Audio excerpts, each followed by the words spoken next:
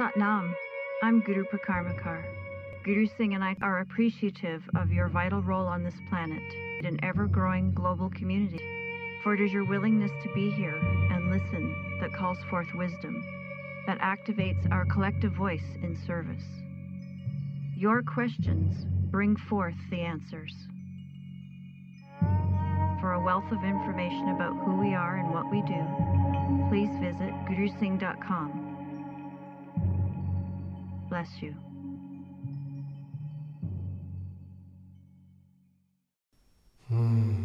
Satnam. Everything in creation develops in a spiraling nautilus. This is the graphic of a nautilus. A spiraling nautilus that is very much like a Taurian circulation, where it spirals out of the center and ultimately back into the center. It's called, at the very fundamental level, the flower of life. And you can see it in mineral deposits. You can see it when you hypermagnify any of the body parts. And it's both the quantum microscopic and the phenomenon macroscopic. And human evolution, as well as every other species, has that same process of that evolving through the flower of life, emerging into higher and higher versions of itself.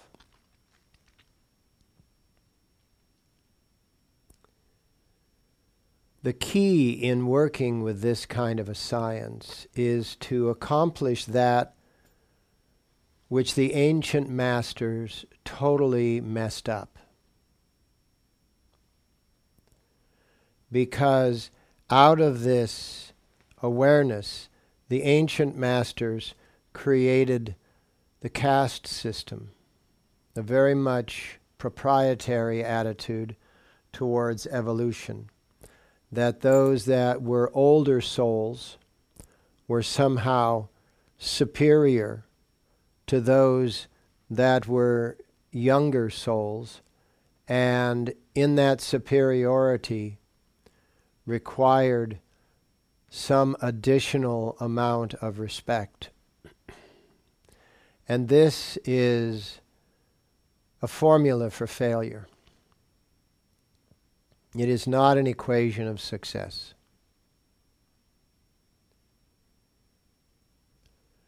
As in all species, humans being identical to all of their evolutionary processes, they will give birth to very large numbers in order for a few of the large numbers to successfully make it through the process. And the human evolution is no different. The birthing into human form is, at any given moment on any planetary system, 2/3 of the human population. In other words, 2/3 of the human population on planet Earth are brand new in relative terms. Brand new could be they've been through 1,000, 5,000 lifetimes. But that is still brand new when you consider that the full human spectrum is approximately 84,000 lifetimes. The whole human development. And so for enough of them to make it through to the full process, there is always a burgeoning amount at the beginning of the process.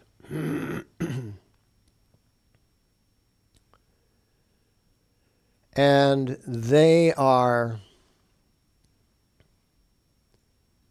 engaged in the exclusive ego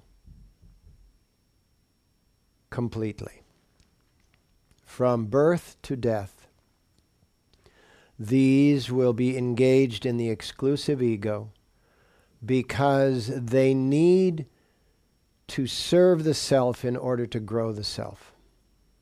They're not yet capable of serving others in a true way. They can mimic, which is a good thing. They can mimic the service of others, or, as is happening in today's world, they can be co-opted by the second stage of human evolution and made to do the bidding of the second stage, which is the fetal stage, the stage of the fetus. And so we are way behind in influencing these. Way behind. Those of us that are advancing through consciousness are so far behind that right now we're getting warnings. Climate change is a warning.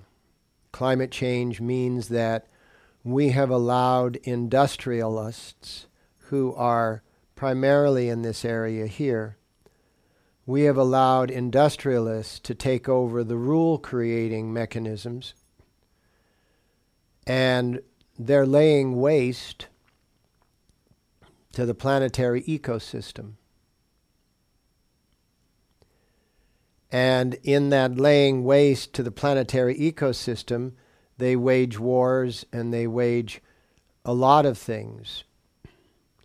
And they use the very vulnerable and impressionable newest members in order to do their bidding. This is straight talk. This is no barring, no mincing of words, no barring of phrases. This is straight talk.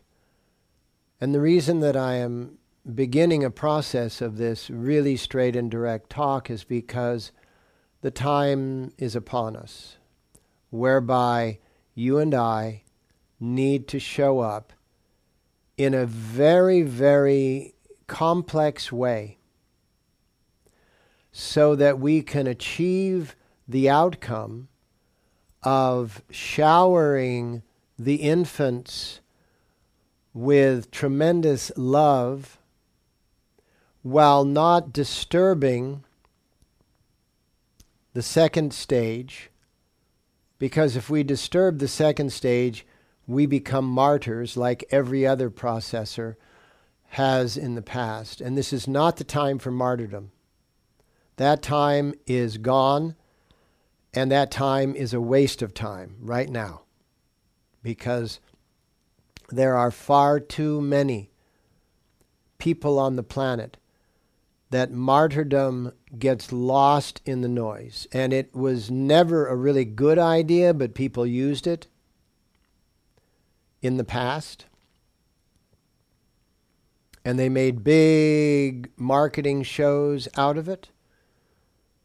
But it isn't the way to go.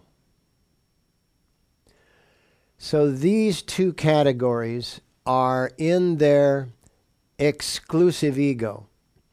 The first category is in the exclusive ego and really doesn't have the ability to do a lot of self-initiation in it. The second category is in the exclusive ego, the I, me, mine, which is an essential component of these two categories, but they know how to really use it. They've weaponized the exclusive ego. The third category, which is the natal category, the birthing into full awareness, has come into the inclusive ego, but is unaware of how to use it. So they are awash in an ocean of who is this and who am I and who are you and what is this and what is it all about? And that is an important ocean of confusion. Because confusion is exactly that. Con meaning without, contrary, counter, contrary, however you want to expand the phrase, contrary to fusion. So in this third section, the natal section, they are without fusion, without togetherness, because the togetherness that was being developed here was all about self-togetherness, the realization of the self-will. And this is being born into the service of the universal will, where the self is merged into oneness with everything else.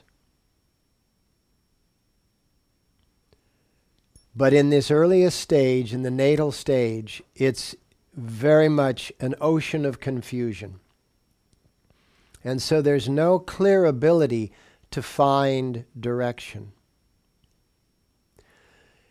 In the fourth stage, which is the dhyana stage, and the numbers are getting fewer and fewer, so 2 out of 3, 1 out of 5, 1 out of 10, and in the dhyana stage it's 1 out of 30. Which is the common ratio of teacher to student in any classroom in the world. Except in the higher academies, and then it's closer to the Bhavishya ratio, which is 1 in 300. In the dhyana section of developing consciousness, we combine the inclusive ego, occasionally using the exclusive ego, but not as a primary component. And we are adventuring into the universal ego. The universal ego is when the self disappears into the collective. And the true realization of Hami Hum Tumi Tu Ramadasa Waheguru comes to light. The I am mine and I am thine. And in this we are 1 in 30. In the Bhavishyals we are 1 in 300. And in that Bhavishyal nature, the primary ego is the universal ego. The secondary ego, for the sake of gathering people, is the inclusive ego. And for the purpose of being able to maintain a life within this, the exclusive ego allows the person to feed themselves and to breathe for themselves and for all of those things that are very particular about the self. And this is the nautilus of all special life. And this is the nautilus, the flower of human life. And as I said before, this is a very, very dangerous amount of knowledge and awareness to realize that across the 8 billion people, 2/3 of them are brand new, can be taken advantage of if you are so inclined. But we are not to take advantage of them, we are to give them advantage. 1/5 of the population is extraordinarily powerful and self-interested, selfish, by design. not because of a flaw, but by design, because they are developing themselves so that they have the wherewithal to go through the incredible disassembled confusion ocean in which they come out of the selfishness and move into the selflessness, the service, the serving of others. This area in here is where the Kundalini really begins to activate. At the level of this, which is about 50,000 incarnations into the 84,000, the Kundalini really begins to activate. You really begin to have a desire to activate it, and a lot of technology from the past needs to be combined with a lot of the technology of the present moment so that we can get to the place where the traditions of the past serve the present, rather than we just have this blind adherence to tradition with no capacity for invention or innovation or inspiration. And that's why I've started all of this movement with Kundalini University and 13 Moons and all of this movement. And I detached myself, not in a derogatory way, but I detached myself from the traditions in their exclusive nature. You know, I grew up in the traditions. I spent 2/3 of my life in the traditions. I gathered all of the benefit and the blessing of the traditions. And then I recognized and realized that the traditions were a foundation, but you needed to build the structure. Otherwise, if you've got a house that just has a foundation, what good is it? You can live in the foundation. I put up a tent in the foundation of a house. That's not a house. And we need houses, we need homes, we need ashrams, we need grishth ashrams. We need communities, and that's what we are building. We are building communities of consciousness because we are the dhyanals and the bhavishyals that are here with an assignment to be able to incorporate the entire nautilus, the entire flower of human life. This here, a graphic of the Kundalini plexus, that nerve ganglia that sits primarily at where the Chinese in martial arts and in the healing arts call the dantian, where in Kundalini Yoga we call the true navel, as opposed to the belly button being the navel. The true navel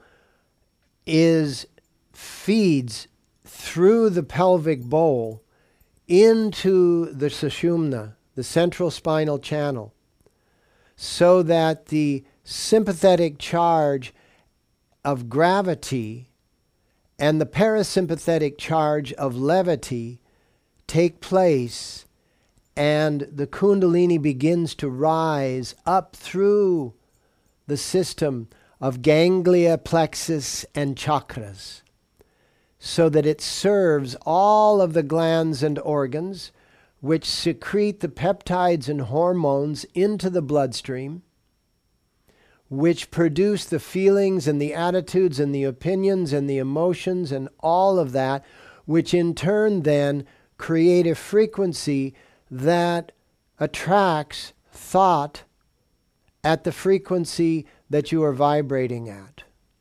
Thought is a confirmation of your frequency. So if you're thinking bad thoughts, raise your frequency. If you're thinking good thoughts, keep doing what you're doing. Because thoughts are simply a signal. They are an instrument on the dashboard of your life. And they are there to define the frequency of your entire being. You know, most people think that thoughts influence your body. Actually, it's the other way around. Your body is influencing your thoughts. And so as this nerve ganglia, and by the way, these first two graphics, I took my art, sent it to John Riggs. John Riggs printed it on his huge, incredible color. He enhanced the coloration and printed it on his incredible.